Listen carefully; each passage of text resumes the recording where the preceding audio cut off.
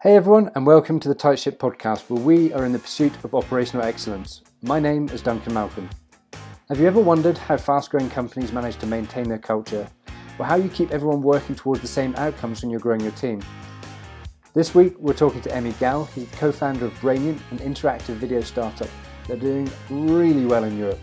They successfully raised $5 million from some of Europe's most respected entrepreneurs and investors. And over the last 18 months, they've grown their turnover by 400%, and they've doubled their headcount. Emi's here to talk to us about how they've kept things running smoothly internally, and I really hope you enjoyed this one. Okay, Emi, thanks for taking the time to talk to us today. My pleasure. It'd be great to find out a little bit about yourself and Brainient and how you guys came about, and then we can go into your growth, the challenges you guys have faced with your growth, and how you've overcome some of those, and then at the end go into what you guys are doing next. Sure. So I'm an entrepreneur in technology. I have been one for as long as I can remember. And about 9 years ago, I started a software company back in Romania that built software cheaply for anybody in the world who wanted to build software. And then that kind of evolved and enabled us to launch various ideas. And by us, I mean myself and Andre, who's my co-founder. And then in 2009, we launched Brainient, which is Europe's leading interactive video platform, working with most big broadcasters across Europe, helping them deliver interactive video ads across any platform, any device. So an example of that can be you're watching an ad for a BMW, and we enable you to book a test drive while you're watching the ad on your mobile device or tablet or desktop.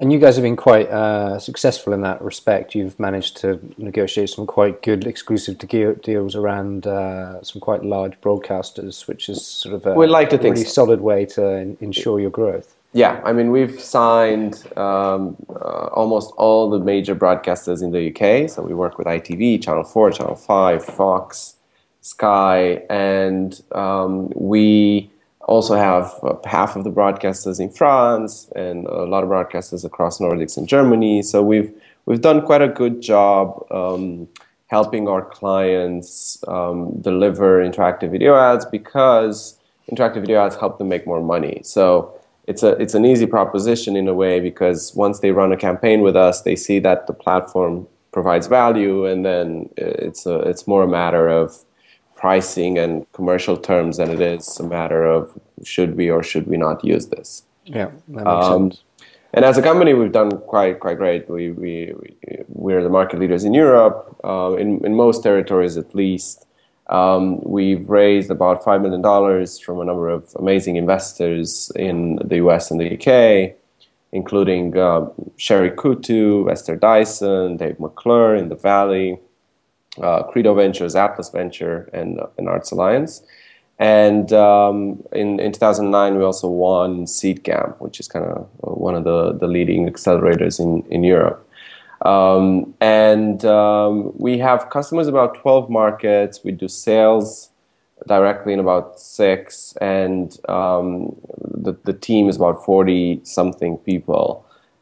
So we've managed to expand quite a lot geographically. Yeah, and we have this very distributed team. So so you had a really, in terms of where your organizations come from. You mean you're already working with people remotely, but the people that you've got this going through Seed Camp, and then some of the investors you work with, they're used to dealing with some very high growth companies who have to move fast to be able to seize on the opportunity. How much were they able to help you with working methodology, and how much was it just up to you? Were you able to glean anything much from them, or was it really just a case of trial and error? No, so I think what Seed Camp's done really well, and what our investors done really well, is they've introduced us to clients and partners and potential investors. So we gained a lot by having access to a pretty extensive network of people, but they were never involved very, very closely into the business. The way our organizations evolved has just been in the way we thought was the best way to structure the company. And we obviously wanted to use our Romanian advantage and employ all the technology team in Romania because it's much more cost effective than it is in London, but also because in Bucharest we have access to the best talent that is available in Bucharest, whereas in London we'd have to really, really compete on price and benefits with a lot of the big guys, which we wouldn't be able to do. And so let's talk about growth. I mean, how fast are you guys growing? You said you initially started with 2 offices, one in Bucharest, one in London. Yep. You're currently at 6. How fast has that happened in the last sort of 5 So that's happened in the past. Well, since we started, we've been growing at about 400% year on year, every year. So that's been quite good because it's fueled it's given our investors the confidence to put in more money, and that's fueled even more growth. And I guess our international expansion started about 18 months ago, and we now have sales for France and Germany and Russia and Australia, and we're kind of pressing the pedal even more, trying to go deeper on some of the key markets in Europe, and then maybe expand to Asia as well. So we've had a great run. And the company is at a stage where it feels like a proper company. And there are obviously challenges. There will always be challenges, and it will always be hard work.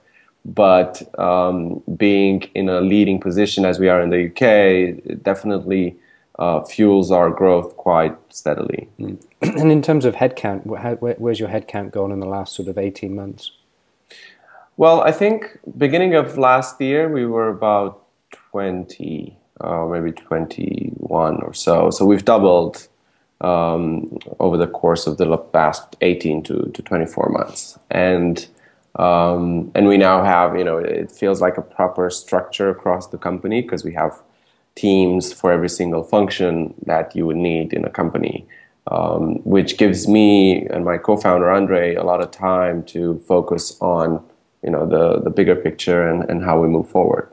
And so we were talking about this before. What sort of challenges did you have with the multiple offices and the growing teams? What were the common things that you guys were pumping into in terms of both communication challenges on a sort of a day-to-day basis and keeping everyone in sync, and then obviously we talked about some cultural challenges as well. Yeah. So like there are 3 things that are kind of trickier to manage when you have a distributed team. Number 1 is communication. You're obviously not all in the same location. Can you still hear me? Yeah, loud and clear. Okay. First one is communication, right? It's not as easy to just walk up to someone and communicate that you want something done or whatever it may be. And it doesn't always happen that unless you have process in place, that when you sign a new client, the product team know and they kind of get excited about it. So the most important thing for us was creating this feedback loop from all the different offices in order to ensure that everyone is up to speed with everything and everyone's kind of on the same page when it comes to everything within the company. So we've put in a lot of process. We have a monthly general assembly with the entire company, and then we have weekly meetings between the different departments. So product speaks to sales every week. The engineering team spends a lot of time with the product team and the commercial team. We have people flying from all locations to Bucharest or London to coordinate with the teams in those locations and communicate with those teams in those locations. We also use a lot of, we kind of send a lot of stuff via email. We have an email address that blasts emails to everyone in the company, and that's sometimes abused, but most times relevant. And just we've had to ensure that there's proper communication between everyone in the company. And can you give an example of the sort of things that were happening before you sort of pushed this sort of forced communication? Because I'm assuming that people initially, based on what you're saying, I'm assuming that before you put in the structure of the meetings and the regular emails and the reporting and the communications, that people probably weren't talking to each other as well. You've got any examples of things that you can talk about? Yeah, so it would often happen that we'd sign a new client, the contract would be signed, and the product team had to create an account on the platform for the client, and that would never happen because like there's no flow of information from the contracts finance team to from commercial team to finance team to product team.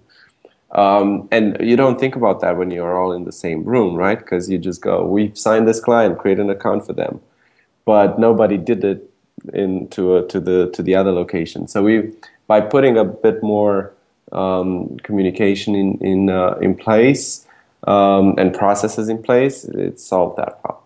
And what sort of tools have you been using to sort of help communication? Obviously, email makes sense, telephones, video conferencing. So we use Trello a lot. We use a project management tool called Assembla, which is mostly used on the engineering and product side.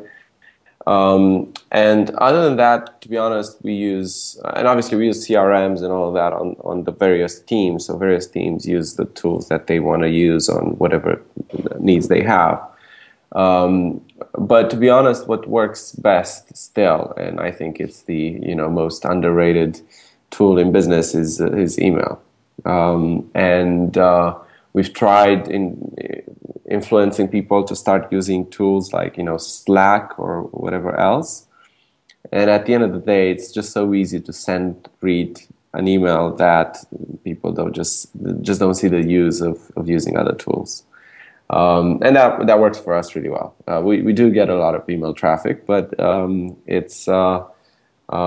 it works. So if it works, don't fix it. And do you guys use instant messaging at all? Do you use video chat like we're doing now, or? We do, yeah. So we use a lot of Skype. We use Google Hangouts. We use Google Chat, and I personally use a lot WhatsApp with my management team. So I have them all on WhatsApp, and we have a group, and we kind of text there quite a lot. And have you ever had any challenges actually getting people to adopt tools? So new members coming into the team, or the most common one that I've heard as an excuse is either people who are maybe not hardcore technology focused, or people who are older. I mean, all the sort of the typical stereotypes. Have you faced those? So you really have to give people a very good reason for using a tool. And then you need to ensure that the tool is actually simple enough that people get to actually use it. So, for example, our tech team uses this tool called Assembla, and no other team in the company uses that tool because it's a pretty complex thing. But everyone in the company uses Trello just because it's such a simple thing to do, and they have their different boards and they have their different cards, and it's just a no-brainer. Yeah. So we don't really, because we don't have a lot of tools that people have to use, we haven't had issues in onboarding new people on the platform, in the company. But as the organization grows, that may change, or it may not. I think teams should be flexible enough to adopt new stuff as it becomes needed. Yeah, that makes sense. And in terms of actually bringing people on, I mean, doubling the workforce in 12 months, what sort of induction processes have you guys brought in? Have you got one? How are you keeping your culture? One of the things that we've been talking to people like the CEO of Moo, and one of the things that comes through with all of these organizations on a regular basis is culture, and just making sure people understand where the company is, where it's going, and so there is a common vision and drive forwards. How do you guys achieve that? Yeah, so that was the second item on my list of 3 things that I think are really important when you have distributed teams, which is it's pretty hard to maintain culture that is the same across the different offices, because you may have one office that works really hard, as in late hours, and you may have an office that's very productive, and you may have an office that's really fun, but one that's kind of more businessy. So in order to maintain the same culture across the entire company, we do two things. We spend a lot of time in the hiring process, ensuring that the people that end up joining the team are a good culture fit, and we do that by going through an extensive interview process. Like, you have 3 or 4 interviews, and then after that you have a meeting with a number of people on the team in order to see whether there's a match. And then on top of that, we have a psychometric test that we do, whereas we send people a survey. They fill out in the survey, it kind of asks them personality questions, and then we get a dashboard that shows us how they will fit from a cultural perspective with every single member of the team.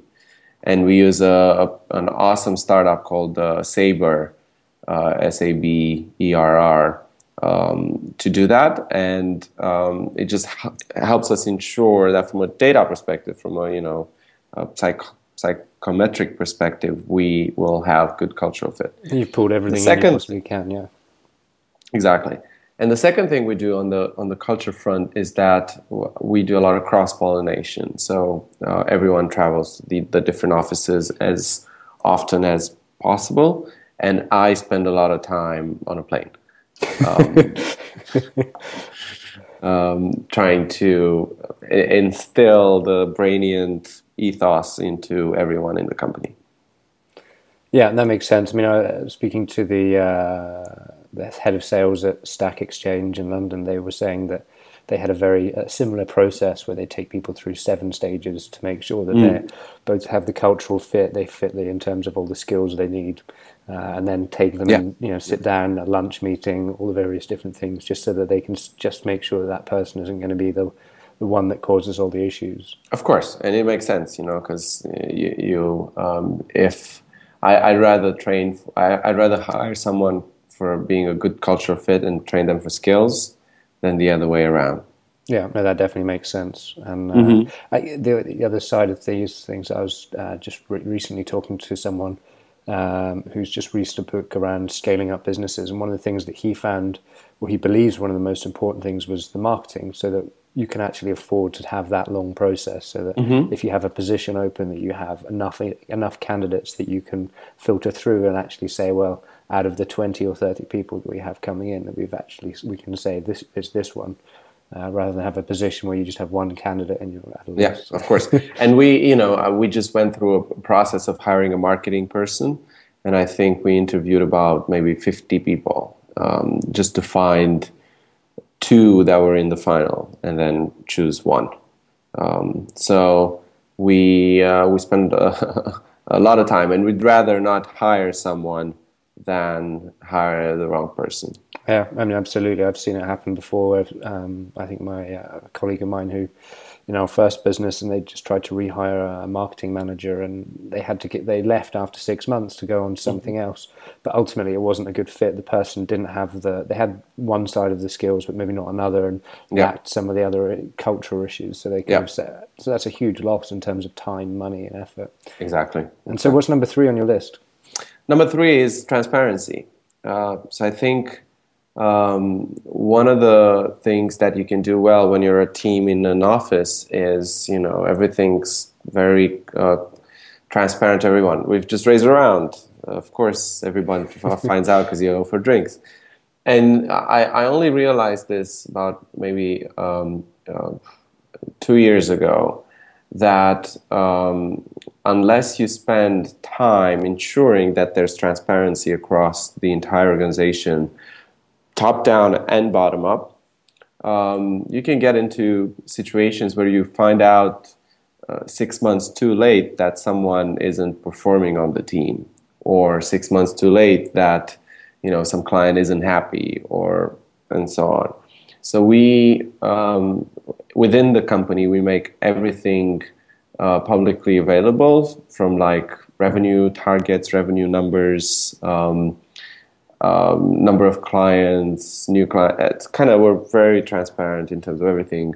We use something called OKRs, objectives and key results planning, where we set an objective or more for the company, and then key results to meet those objectives, and then those escalate down to the entire organization. So we have a structure that enables us to ensure that every single person, from the tester to the commercial director, work towards the same goals. And know what the same goal is, and that's so key for everyone exactly, to actually know where they're working towards. Publicly available, so you can go into this doc that we have, and you can see what everyone's working on in a particular quarter, which is pretty good because it kind of gives you a sense of the organization.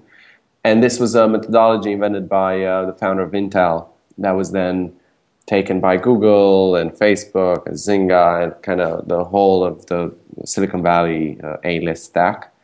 And it really works. It's a simple concept that really, really generates results. I'll have to get some links for the methodology afterwards. Definitely, yeah. If you Google OKRP, you'll find it. And then there was one last one that is a sort of, I guess it's a unique to Europe one, but it could be seen in sort of, especially if you've seen in other places, especially if you're opening in different regional areas of the world, which was the what a European says and what a European means. I mean, when people in the US look at Europe, they see Europe. Whereas when people in Europe, they look at Europe, they see, France and the UK and Germany and Romania and I don't know, Sweden. So every single market is different, and therefore every single market needs to be approached differently. So, in our experience, selling to France is all about lunches and all about schmoozing with the right people. Selling in Germany is all about going through a very rigorous process. Selling to, Holland or the Netherlands is pretty straightforward, but not as straightforward as Germany and not as schmoozy as France. So you need to find those subtleties for every single market. And the Americans don't get it. And because we're a European company, we know how to do that, and that's given us quite a big competitive advantage. And have you needed to do cultural training internally, just both on the market understanding side, but also on the side of things where, I mean, this is a classic thing as a Brit, where someone goes, well, that's pretty good, but we need to change one or two things. And as a British person, that actually means that you really need to start again and come back with a totally new thing.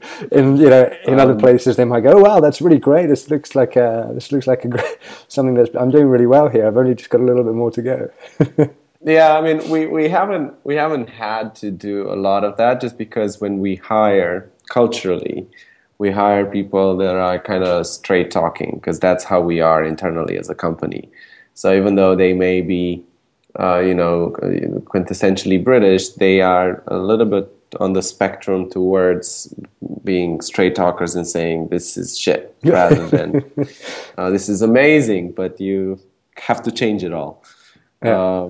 So we really haven't had any instances where we've had culture clash because of the different nationalities. And that's a function of the fact that we try to hire people that from a psychometric perspective would get along anyway. So then they'll sort out their issues even though they don't know the cultural differences in the various countries. That makes total sense. And so what's next at Brainient? You guys you're prevalent in Europe. You seem to have owned the entire European market fairly effectively. Well, I wouldn't say own yet, but we are on track. Next year we want to accelerate our European growth. We have tremendous momentum in like 12 different markets in Europe. So we want to accelerate that momentum to go deeper on some of the markets, and also try our hand at potentially opening up some countries in Asia. Any ones in particular, or are you just where in Asia? Well, we picked the largest ones, right? We're thinking Japan and China, but they're also the trickiest ones to sort out. So we're doing a bit of due diligence now to see, how we should approach that expansion and where we should go first, and who we should work with in order to to increase our chances of success there. That makes sense. And if people want to get in touch with you, what's the best way? Oh, it's emmy@brainient.com, or I'm on Twitter, I'm on Facebook, I'm on Google. I mean, I'm everywhere on the interwebs. Okay, so if people have got whoever has a question, just email me at emmy@brainient.com. And I'm proficient at email. That's kind of my secret power. I am email 100 emails a minute. Well, it sounds exciting. But the Asia growth sounds really exciting, and I think that's one of the things that I think is one of the right now. It's a lot of European and US companies are really looking at how they move to Asia and how they get into those markets, because there are some challenges and. But the opportunities are obviously quite large. As far as I can remember, the people who are fastest at it are Facebook at the moment, in terms of having a physical device and some software that are in a large Asian country. But they're tremendous countries from an opportunity perspective, and they're eager to adopt new technology. You just have to do it right, because Japan, for example, you get one chance to do it, because if you don't build a good reputation from the beginning, they won't work with you culturally. That's how they operate. So China, you need to almost have a completely separate Chinese offering that feels local and is managed by a local person. So there are cultural differences in the go-to-market strategy for each market. But next year we feel we should take on those challenges. That makes sense for sure. All right, Emmy, thank you very much for your time. My pleasure, Duncan.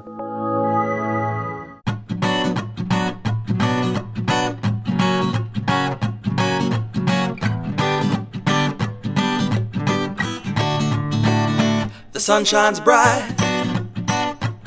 as it moves across my face. I feel the light and everything is in its place. Oh, I woke up feeling great. Today was made for me, and life is good the way it should, the way it was meant to be. And it's a beautiful day.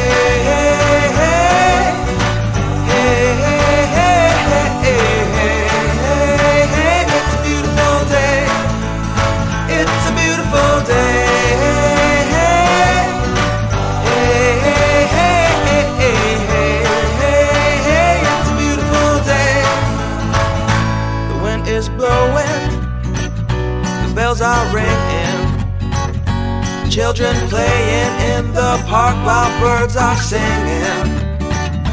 I am walking, and I am laughing, Life is perfect, I'm not trying, it's just happening.